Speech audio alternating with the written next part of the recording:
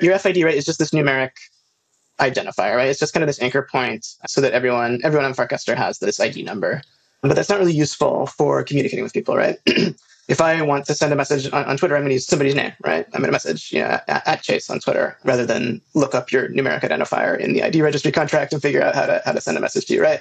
So these FIDs are really useful at the protocol level when you're constructing a message. They let us define the interactions in the protocol in terms of this numeric ID, which is more useful for kind of machines to read than human names, right?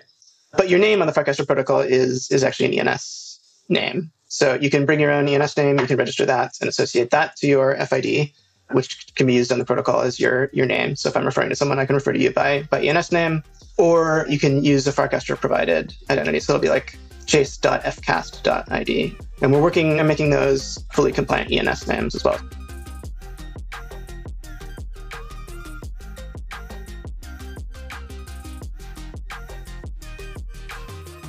On this episode, we spoke with Horsefacts, who has built a ton in the space. He's working on Farcaster right now, talked about their idea of like sufficient decentralization and how they think through like what to put on chain, what to put off chain. What did you pick up from this episode, Chase? Yeah, I think another really interesting piece here was just when to abide by standards and when to build your own sort of implementation. So we talked about Farcaster's identity system, along with some of the on-chain and off-chain stuff. So this is just an episode full of really, really interesting and great little golden nuggets. So hopefully you enjoy it as much as we did. We are here with Horsefacts, who is an independent Solidity engineer and general EVM enthusiast. Horsefacts, thanks so much for coming on the show. Yeah, thanks for having me. GM. You've had some legends on this podcast so far, so I'm really, really honored to be here. Another legend on this episode as well. Very excited to dive into all of the work that you've done across the space. You've had your hands in a lot of different projects, so can't wait to dive into that. But before we do that, maybe you can give a little bit of background on how the hell you got into crypto and what brought you to where you are now. Sure, yeah, that's always an interesting story. I think I'm technically class of 2017, I guess, but I feel like I kind of wandered slowly backwards into the Ethereum ecosystem over a few years. But yeah, the story is that the first project I worked on was an EVM indexer, a project called Vulcanized DB, starting in like late 2017, I guess tail end of like the ICO boom and kind of the run up there in 2017.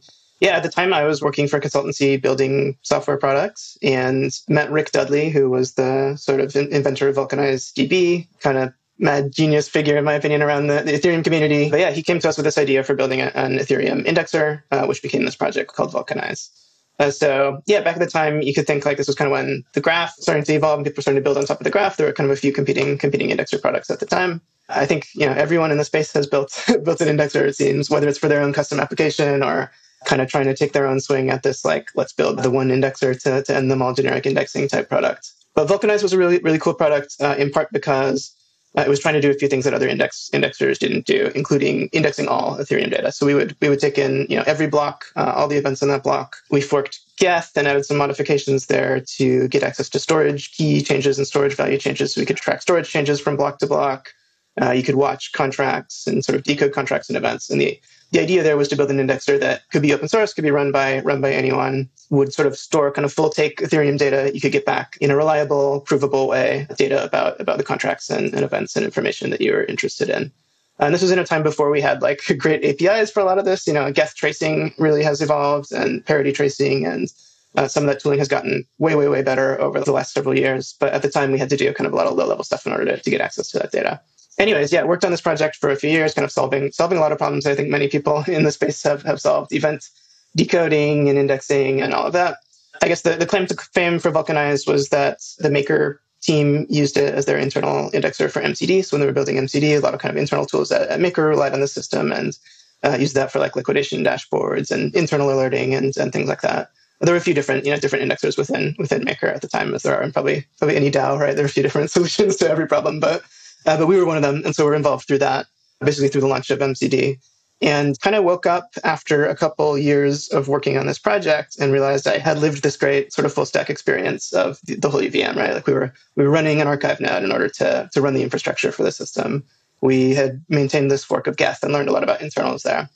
I was spending a lot of time like reading the MCD contracts in order to decode the events that are in those Maker contracts, and learned a lot about Solidity through that. And so, I'd been in an Ethereum sort of hobbyist, in 2017 and prior to working on this project. And for a couple of years, I wasn't maybe totally convinced, Ethereum is going to stick around. This project, it was just an interesting technical project, right? But I kind of woke up after a few years and realized I've learned a lot about this ecosystem. Became really, really interesting, increasingly interesting after working on that for a while, and got slowly pulled deeper and deeper. So it was really interesting in that I kind of was like off in a corner working on this project of my own for a little bit, and maybe like not super focused on the whole ecosystem, but kind of woke up after a point and realized, wow, I've learned a lot about the space, and the things people are building out there are really cool. That's always kind of a magical moment where you're like, whoa, I actually know way more about this space than I imagined. And now it's applicable to a bunch of other things, which it seems like from there, you moved into a lot more consumer type of applications.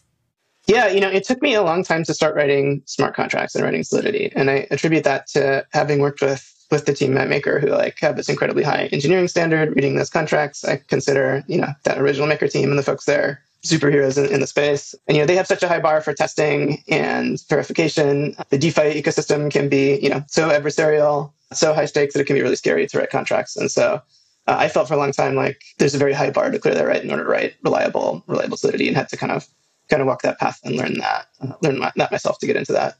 I would attribute like kind of the NFT boom and on-chain art, and some of that was really, really great for me as a developer, because I gave myself permission to kind of experiment, right? And suddenly there were these things you could do on-chain, right, that were not like a DeFi protocol that is handling tokens or money, or so high stakes that you have to think really carefully about that. So that was a good place. And I built all these projects right prior to that, smart contract projects that kind of were on testnet or never got deployed or whatever. So kind of cautiously wandered my way into working on smart contracts and more consumer-facing stuff. But yeah, since then, I've worked a little bit more on some user and consumer-facing stuff. So Seaport, a little bit of support for Party DAO, and I've been working on Farcaster most recently. Yeah, so it sounds like you kind of used some of the more consumer-facing, maybe we'll say less high-risk types of domains in crypto to start exploring what it looks like to write Solidity and actually develop smart contracts. Yeah. I don't know if anything is less high risk. It's the most adversarial, most intense, most kind of perfectionist programming environment I've ever worked in. And something that's really exciting about it. I think for a certain type of person, that's really fun and exciting. For a certain type of person, that's like terrifying, and you turn around and run away for good reason. But yes, yeah, something like that for sure. Coming from the Web 2 world of like, if you make a mistake, it'll cost the company money, but there is not literal money like on the lines of code that you're writing in the same way that there is that literal correlation now. Like even at Seaport, it might not be a single contract that is like an Aave with like a ton of TVL, but the code that you're writing matters a lot to the people that are using it. So it's high stakes. I'm curious, in the context of moving from Vulcanized DB towards more of these consumer-facing applications, what are the different paradigms in terms of just thinking about consumer versus, and even being more involved in the Maker ecosystem? Like, I'm curious if there are different paradigms or approaches to smart contract design in the sort of DeFi world versus the more consumer-facing crypto application world. I think a very interesting thing about the kind of Solidity and smart contract space is it's young enough that a lot of the patterns that we have and practices that we have in Solidity development are still kind of folklore, right? Like there's not a patterns book, right, that you can go grab and read on kind of patterns for Solidity development. We're getting there, I think, right? Like we have open source examples of past protocols and code and things we can go look at to establish some of those. And like we have names for patterns in the ecosystem now, proxy patterns and vaults, and we have standards like tokens, right? But in some degree, the ecosystem is still young enough that we haven't given names to all these components of these things that we have in the ecosystem yet. And to the question of, I guess, differences in consumer facing versus like DeFi facing. Yeah, I guess I think of Maker, right? The ecosystem is old enough now, right, that we have had kind of several waves of developers and several waves of kind of designs and patterns for some of these contracts, right? And so, yeah, I think about Maker, and like the thing I love about those contracts is kind of the old school. I think of those as old school, and their kind of old school simplicity and immutability of those contracts, kind of removing as much as you can from the design of that system or that interface. I don't know, I guess Maker is kind of, notoriously known as a system that has lots of moving parts and interactions, right? But I think the developers of that system did do a good job of kind of removing everything they could to make that as simple as possible, even if there are many components that need to interact. Since then, yeah, we've gone through maybe some successive waves of design of contracts, right? We have upgradable contracts and that whole wave of design and patterns there in terms of designing those protocols. Something I've been thinking about more recently as well is as was sort of reflecting on this recently, working on the Farcaster contracts, is kind of the influence that even front-end tools can have on the design of your contracts under the hood, right?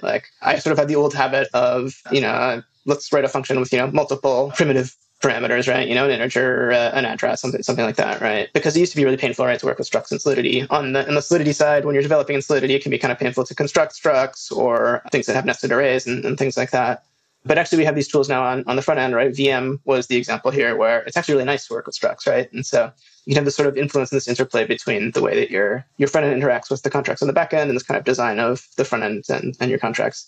I don't know. I think it really depends on the scale of your system. The answer in in everything, Solidity and software is almost always it depends, right? It kind of depends on the scale of your system and what you're integrating with, right? For a simple single contract application, maybe it makes more sense to kind of design for the integration with your front end. For a larger system with more components and more things interacting, maybe you should think more carefully about kind of the core design of your protocol in those contracts. So yes, what I'm hearing is at a high level within this new paradigm, simple is better. But as we have built more out and as our tooling has improved, we've been able to allow for more complexity, whether it's complexity in the communication between the smart contracts in the front end or just complexity in the protocols themselves. And I think Farcaster in particular is a cool area of not only do we get to do neat new interactions that don't exist in DeFi and just regular NFT ecosystems, we can start to use this as a platform that we're communicating through and that we're just using to socialize. I think Farcaster has a design mantra of sufficient decentralization, where you only put on chain what needs to be on chain, and then you take off chain what you don't want to have on chain. Can you talk a little bit about that? And actually, maybe even before we dive into that, can you give just a high level about what Farcaster is, in case any of our listeners haven't played around with it yet? Yeah, sure. So Farcaster is a protocol for building social networks. It's a decentralized protocol, consists both of an off-chain protocol for storing messages and what are called hubs. This is an off-chain peer-to-peer network repository that gossips messages between hubs and stores message data for the network. And an on-chain component, which is mostly used for identity. There's a distinction between Farcaster, the protocol, right, and then clients of that protocol. So you might have seen Warpcast, which is kind of the major Farcaster client right now, which is building it's sort of a Twitter-like social network interface. Got it. And can you, for listeners that might be more aware of other sort of distributed social network platforms, how would Farcaster hubs compare to Mastodon? What do they call it? Federated spaces? Yeah. How would those compare? Yeah, so the big distinction is that on Mastodon or a federated site, sort of each Mastodon server is storing its own copy of certain messages, and then they're federated, right? So if you need to get a message from some other server, you can go reach out to somebody else's server to get that data. In a Farcaster hub, every hub stores all the messages on the network. So it's not a blockchain, but it does use sort of cryptographic signatures over the messages and Merkleized CRDT format, where each hub stores all the messages and you can verify. If you're running a hub, you have all the data at any particular point in time. So you touched on some of the architecture pieces. I think it would be interesting to get a little bit deeper into what that looks like. So it sounds like identity is sort of the piece that lives on chain, and then some of the other pieces around messaging are what lives off chain. Maybe we can start with identity living on chain and then go into some of the messaging pieces off chain. Sure. So we mentioned this mantra of sort of sufficient decentralization. One thing I like about the design of Farcaster is that I think they've been very pragmatic in designing, choosing what to put on chain and what to keep off chain, right? So basically all the messaging data, all the kind of high frequency data that's generated by users on the network, that all lives off chain in the hubs. We can talk about that in a sec. And sort of the minimal necessary state is what lives on chain.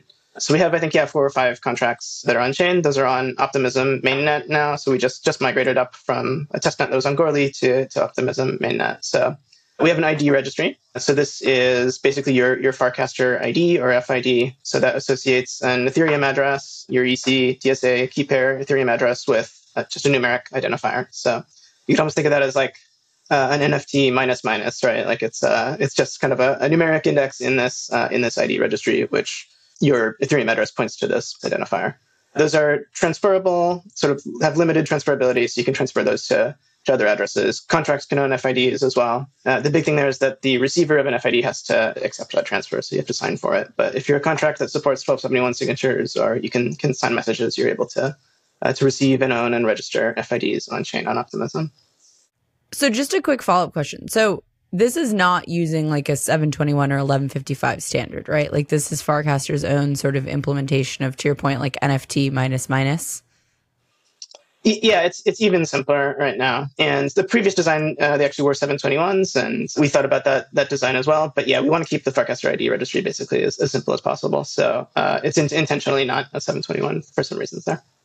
Interesting. I mean, just as like a side note, and then we can get back into the on-chain and off-chain elements.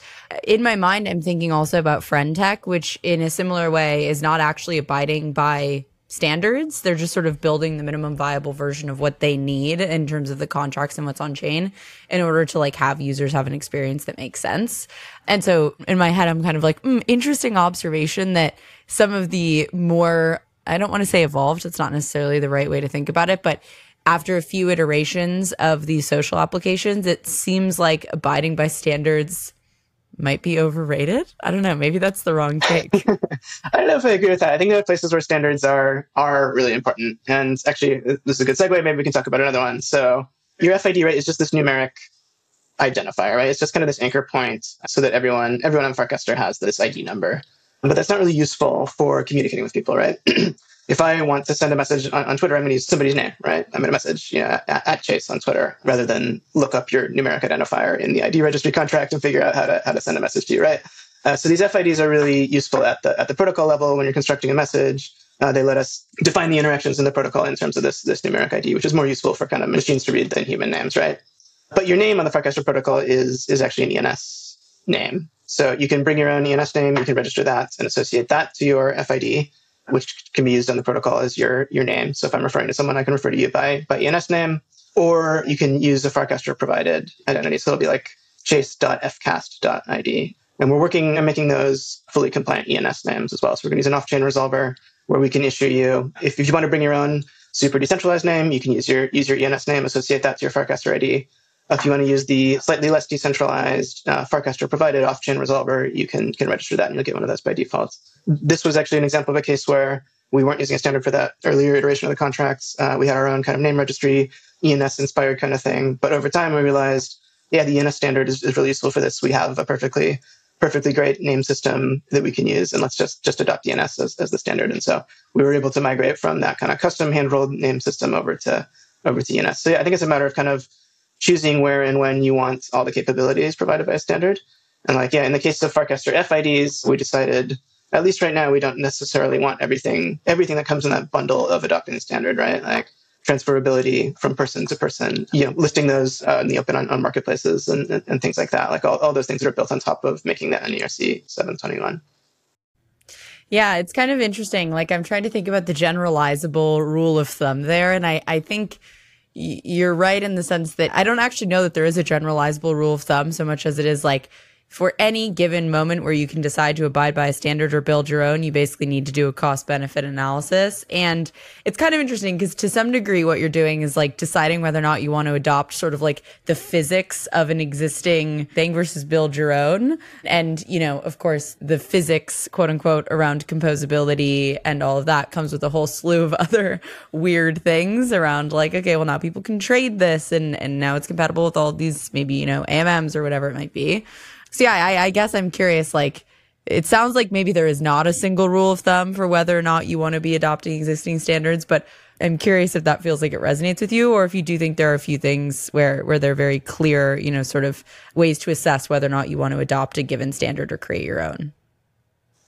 There's always a trade-off there. Yeah, I guess we're just going to come back to it depends again, right? But like, there's always this question, right, of are you going to be the first person to trailblaze a new standard as well, right? Or do you want to adopt something that's been used and adopted by the community already? So into that ID, then I'm starting to see where it is needed as sort of the glue. You want something that is disconnected from an individual address so that it can be transferable if you change your Ethereum address, but you also need it to be able to like be the glue to a human readable ID, whether that's the Farcaster generated one or an ENS. So you need it to be able to like move and attach to these different things. And probably it needs to be flexible enough that in the future you can maybe attach more things to it or just like change the shape of it to be whatever it is that you need. Does that seem accurate? Yeah, that seems right. So there's a key registry contract. This is where you have your FID, you have your name, right? That's an ENS name. So a key registry associates public keys to an FID. So you can basically add and revoke keys on chain. Really simple registry, just kind of a mapping of which FIDs are associated to which public keys, and kind of a generic schema in there for adding potentially different types of public keys and different types of kind of metadata that's associated with those public keys. And this was another place where we looked at some standards and drew inspiration from some there. There are standards out there for, other kind of on-chain PKI registries, and we looked at the design of the stealth address registry, right, which is an interesting IP out there as well for kind of PKI infrastructure. But yeah, ultimately this key registry is quite simple. It's just an on-chain registry which associates what's called a signer to your FID. And this is maybe the bridge between some of the on-chain components and some of the off-chain components. So within Farcaster, right, your FID is owned by your Ethereum address, your ECDSA key. Signers, which are what the keys that are authorized to produce messages on behalf of your identity on the protocol, are EDDSA keys, which live off-chain. So if I sign up with a client like Warpcast, for example, they'll generate an EDDSA key pair for me, register the public key of that key pair with the key registry, and now that key, which the client has created and is holding onto on my behalf, is authorized to post messages on my behalf on the network. So you delegate authority to a client app in order to post messages on your behalf, and that uses EDDSA for some technical reasons. The off-chain protocol is all built around EDDSA keys. So through the key registry, you can register those keys, basically adding and removing applications which are authorized to essentially post to Farcaster or produce messages on your behalf. And the key registry is the link there where storing those public keys on chain, hubs can read that key registry, the off-chain components read that key registry and know which keys are authorized for which users at which time. And that helped us solve some synchronization problems that was actually stored off-chain before. You'd sign a message off-chain in order to authorize or revoke signers. But actually putting that on-chain turned out to be a place where using a blockchain for that state and using a network that we know is kind of globally synchronized helped us solve some problems in kind of the key adding and revoking infrastructure off-chain in the hubs. That's a really interesting aspect here. Is that type of delegation for a client to be able to post basically on behalf of you? Is that common, do you know, among other, like, does Lens, for example, do something like that? Or is that sort of unique to Farcaster? So certainly, yeah, the use of EDDSA and off-chain signers, I think, is somewhat unique to Farcaster. I actually don't know that much in detail about how Lens does delegation. I know Lens does a lot with meta transactions, right, where you can authorize or delegate certain addresses to post on your behalf. In general, though, Lens is like much more on-chain, I think, than Farcaster is, right? The design of Lens is much more kind of everything goes on-chain. The design of Farcaster is more, let's store everything off-chain. I'm a Web3 social maxi. Like I'm on Lens, I'm on Farcaster, I'm on Blue Sky. I think these are all cool. These are all really interesting different points in this design space. Like I like them all. I hope they all succeed. But yeah, they're all sort of at different points in terms of the design space and the trade-offs. And there's some cool stuff I think you can do on Lens in terms of like that on-chainness of the protocol as well. I'm kind of glad that like we're seeing all of the different options play out, because I think that's kind of what we need in order to be able to see what works and what doesn't. While you were talking, I was looking at the difference between ECDSA and EDDSA. It sounds like so EC meaning elliptic curve, ED meaning Edwards curve, and there's like a trade-off in, it seems like, performance and like implementation. Is this like too in the weeds, or can you speak a little bit about like why choosing EDDSA for this component? Yeah, I think the short answer is like, yeah, EDDSA is faster for some reasons to verify. I'm not an EDDSA cryptography expert, but yeah, the idea is basically just it was a better choice for these off-chain components that didn't need to interact directly with Ethereum. And now Ethereum is like, is built pretty deeply around ECDSA, right? And so anything that kind of where you need to do a signature on chain with Ethereum, or you're interacting with an Ethereum address or account, that kind of by necessity needs to be ECDSA. Although there are lots of interesting like proposals out there, right, for new precompiles and new, especially with account abstraction and stuff coming out there that might be changing for Ethereum. But at least for now, Ethereum is still pretty tightly coupled, I think, to ECDSA implementation. It sounds like it's like a further example of like doing the thing that makes the most sense for the context that it's in. Like just because Ethereum uses ECDSA everywhere doesn't mean that like our off-chain thing necessarily has to do that. Let's use something else that if it fits better. Yeah, that makes a lot of sense. I'm curious. So it sounded like there was recently a migration with the deployment of the V3 contracts and that you had to migrate data from the existing contracts to the new ones. Can you talk about that a little bit? Yeah, this was really interesting for me. And this was actually the first major system that I've designed that would be L2 native. So we migrated the V2 contracts from Goerli, right? We had a running network, right? People were using Farcaster. Maybe not everyone knew that it was based on Goerli, right? But all the Ethereum contracts were all the blockchain anchored, Ethereum anchored stuff was deployed to Goerli for V2. We gave a revision to those contracts for V3, introduced kind of the new design we've been talking about here with those few contracts, and migrated everything to Optimism. Yeah, and there were a few interesting things there. Like, first of all, the fact that it was possible to migrate in the first place, right? Like, I think L2s have opened this new design space that's very interesting where trade-offs, right, that simply weren't possible on L1 are possible now, right? So we had 20,000 users. We migrated the data from the Goerli contract to Optimism, right? We just sent 20,000 transactions to register everyone, read the data out of the old contracts and write it. Like, yeah, I haven't done the math on like what that would have cost on L1, but would have been, prohibitively expensive. I think we spent 1.5 ETH or something like that to migrate everybody up to Optimism. Did that process in itself come with like its own weird edge cases and like problems? I think when you think about sending like 2 or 3 transactions over between networks, it's like one set of constraints. But when you're talking about 20,000, I imagine that like gets complicated, right?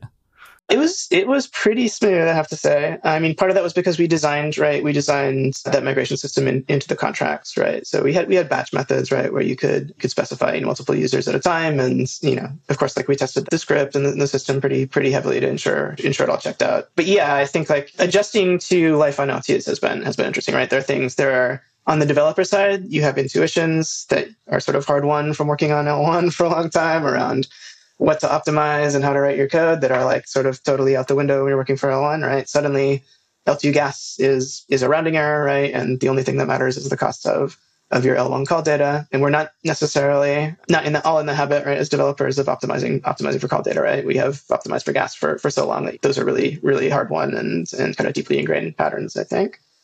Yeah, as well as tools that sometimes interact with L2s. You have to figure out how to estimate gas and figure out how to do these calculations of L2 gas versus L1 call data costs and some of those things where working on that frontier, those tools are maybe not quite as developed as using some of the tools that are native to L1. So yeah, there can be some challenges there. So you kind of spoke to some of the challenges. And then I'm curious on the flip side of that, like, are there certain design decisions that you feel like are unlocked from an L2 perspective? I mean, certainly the ability to migrate 20,000 transactions is one. But in terms of other sort of paradigm shifts, I'm curious if there are certain things where you were like, holy shit, this is actually possible to do on an L2 and we could have never done this on L1.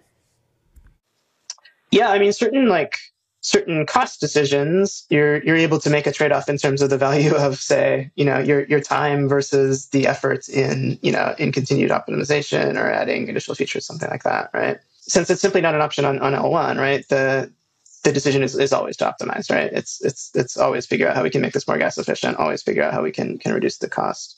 There are conversations maybe when you're working on L2 that are like, if we save 20 cents calling this function, is that worth investing, this amount of time and effort and money in that optimization? And that's much more like, I guess, questions in kind of conventional software development. But those are conversations that just simply aren't even possible on L1. I don't know that I have the answer to that, right? And like even L2s are this interesting ecosystem, right, where those long-term costs are subject to lots of different variables that are in flux, right? What is the cost of L1 call data going to continue to be? What is the cost of L1 gas going to continue to be? What happens when L2 block space suddenly is in higher demand than L1 block space? There's a lot of uncertainty to design around there, I think. You've written quite a bit on testing, and I'm curious if any of the approach to how you think about testing shifts from an L2 or when you're on an L2 versus an L1. Yeah, that's an interesting question. We have this amazing blessing of EVM compatibility and EVM equivalence between many L1s. And fortunately, that means that in terms of testing what you're building at the EVM, like the bytecode level, we have, I think, pretty good, those tools carry over, right? And so maybe those tools and techniques carry over. When we're thinking about testing for gas profiling, definitely is kind of a dark art and a challenge, right? That changes a lot. Maybe that's a form of testing, right? But that's not so much the sort of testing that's about correctness of your code or design of your system as much, even though that stuff is really important.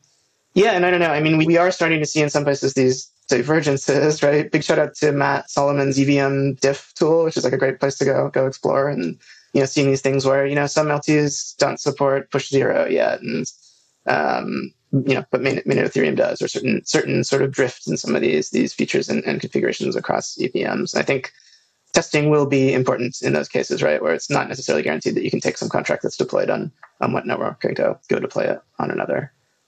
Yeah. I mean, even I'd imagine the testing for the batch transactions of moving towards an L1, I'd imagine was quite robust. Though, I don't know, maybe there's a world in which it was not effective and you waste 1.5 ETH and it's like, whatever, you have as many shots at it as you need. But yeah, I think that's really interesting. Yeah. I mean, so a thing that's still continues to amaze me and be really, really cool and exciting about working in Solidity and working in the EVM is just the determinism and the ability to simulate transactions on the EVM. I think this is one of the things that I found most continues to kind of continuously blow my mind as, a former Web2 developer who has come into this space, right? Thinking about what it would be like to do that in, I don't know, some payment system I was building in a web app, right? Okay, let's fork the state of the world, and we're going to fork the state of everybody's credit card balance, and make this request to the Stripe API and see exactly what would happen if I'd done this. So much of the time that you invest in these systems that you build in the web, right, is around accurately simulating, right, or mocking and stubbing these dependencies that you have, and trying to create this system that is this model, right, this model that you're testing that is analogous enough to the real world that you can feel confident in it. And you have this capability in the EVM and in these deterministic systems to say, just fork it, just see what would happen. And that's really cool. And so many intuitions that I had coming into the Solidity space have changed because of working with that property of the EVM, right? Probably many Solidity developers have gone through this, right? You start writing mocks and stubs and things that are these kind of carryover patterns from testing in the old world, and then you realize you can actually rely in a much more production-like, meaningful way on your real dependencies, and simulate those real dependencies in a useful way to you as a developer. Yeah, consensus on the state of things and determinism as a combo is pretty damn good. Yeah. Yeah, so to the point of the migration, right? We were able to see exactly what would happen before we ran those transactions. Run checking out, did we migrate everyone exactly as we expected? Run an off-chain hub, for instance, make sure those picked up all the events exactly as we expected, and the state of the data was exactly what we expected afterwards. Yeah, that's a pretty cool property to be able to have in your system end to end. Yeah, I want to linger a little bit more on testing, but zoom back to some of the work that you've done previously. I know at Seaport, you worked on a fuzz testing library. I know you've written a lot about invariant testing. How do you think about and prioritize these different approaches to testing? And is there I've seen the Web 2 testing pyramid of unit testing on the bottom and integration testing at the top.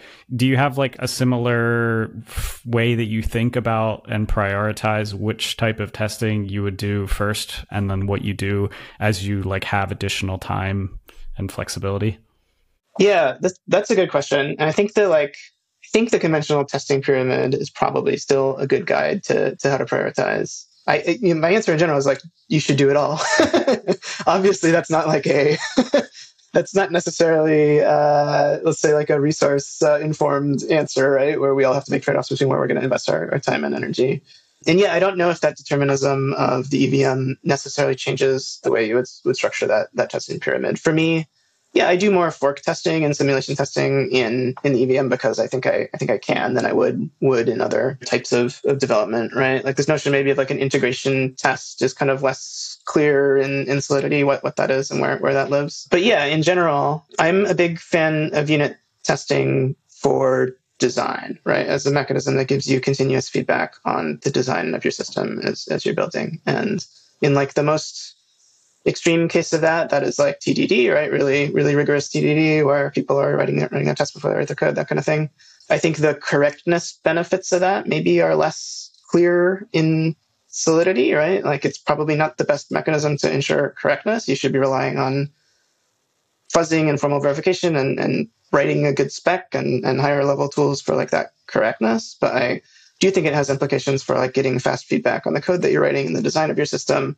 I think that's especially important in smart contracts where you have like a lot fewer opportunities to get that right? So that kind of write a test, write some code, see how it works, kind of like red, green, refactor conventional cycle of TDD can be really useful to give you more iterations on the design while you're building a system. So I think you need to do both like top down and bottom up, right? Really good systems start with high level thinking about the spec and the invariance and the design of the system from kind of top down. Unlike the way maybe people in Web 2 like to do it, right? Saying, okay, we'll just build it bottom up, like go purely totally agile because we can deploy 100 times a day and fix any mistakes that we make in the system. We can't do that with smart contracts, right? You have to have that top down thinking about like, what is the spec? What are the invariants of the system? But as you're building that from the bottom up and thinking about like iterative design, I find that very useful, right? And like, yeah, I do believe in this, like this sort of adage that things that are difficult to test right are probably poorly designed, right? Where you feel pain in your tests, you need to think about the design of your production code and your system. And so kind of getting that continuous feedback is very, very useful, I think, as you build. So always start with unit tests, right, for me. I think one thing I think is extremely cool about tools like Foundry that have become really popular in like testing and Solidity is the ability to kind of upgrade your tests as you go as well, right? So you can start with writing unit tests for some specific conditions. You can kind of upgrade those into a fuzz test, right? Parameterize those, define properties about the unit tests that you've written as you're kind of exploring the design space and build those up. In some cases, even turn those into like a symbolic test or plug those into a tool that does, more spec-based kind of formal verification. That workflow, I think, is very powerful to say, kind of start simple with these, thinking about these individual cases, and then kind of boost and upgrade the power of your tests as you go. It's one thing I thought was really cool about DAP tools. We don't quite have the like symbolic execution integration for Foundry just yet, but DAP tools used to have this, right, where you could change a test from test underscore to check underscore. It would run that test as a symbolic test. We have some pretty good and increasingly good tooling for that that like plugs into Foundry. There's some stuff from the runtime verification guys. There's Helmos and some tools that kind of pick up on your Foundry tests, and we'll inject that. And I hope soon we can have that kind of same workflow though of like upgrade your tests as you go. Yeah, I like those few rules of thumb also, which seems to be like always be testing. If you are finding it really difficult to write tests, then you should probably take a look in the mirror, and escalation basically of your tests is sort of the way to go. And hopefully tools just get better over time for that. Yeah. Maybe another interesting thing here is that there are forms of testing in the UVM ecosystem that like I rarely used as a Web 2 developer, right? Like I didn't do a lot of formal verification of my web applications. But systems, I think, in smart contracts, right, are small enough and simple enough that in many cases you can apply those tools. You can write a spec that describes all your invariants. You can keep your system small and simple enough that you can actually use these forms of testing that are much more difficult to do in other ecosystems. And yeah, I think we should be embracing those and using those as much as we can as well. What does using formal verification look like for writing your Solidity test? Are there tools, or is this more of a thought process? What does that actually translate to? Yeah, I think it's both. And I am still learning these tools myself. I'm not a formal verification expert, but I do like to use the tools as a practitioner, right, to the degree that I can. It starts with thinking about invariance, right? You'll see this term come up in lots of testing, right? Invariant testing, symbolic execution testing, formal verification, right? It's about what are these properties that should hold true about your system at any given time. And then thinking through, how can state transitions within that system affect those properties? What should always be true no matter what? Within some bounded context, right? Maybe it's the whole system and the interactions between those contracts. Maybe it's a single contract and its state at a particular point in time. And sitting down and thinking through those. And once you have those specified, right, you can define those as kind of like logical mathematical properties, which you can then verify using a tool like a bunch of different formal verification tools, using like, the Satora prover, where maybe you write those tools out in a specification language, or Helmos, right, where you're doing symbolic execution and sort of defining the properties about your system in a more kind of unit testy style syntax. Cool. All right. That's super helpful. This was like a lot that I'm going to revisit this portion of the episode and just like mine it for testing knowledge. This was really great. As we wrap up, I'm very curious. So one of the questions that we've been asking people is basically like, what tools are you bullish on or have found most helpful? Could be libraries, could be tools, could be whatever. Yeah, what are you most excited about? What do you think people listening can and should explore?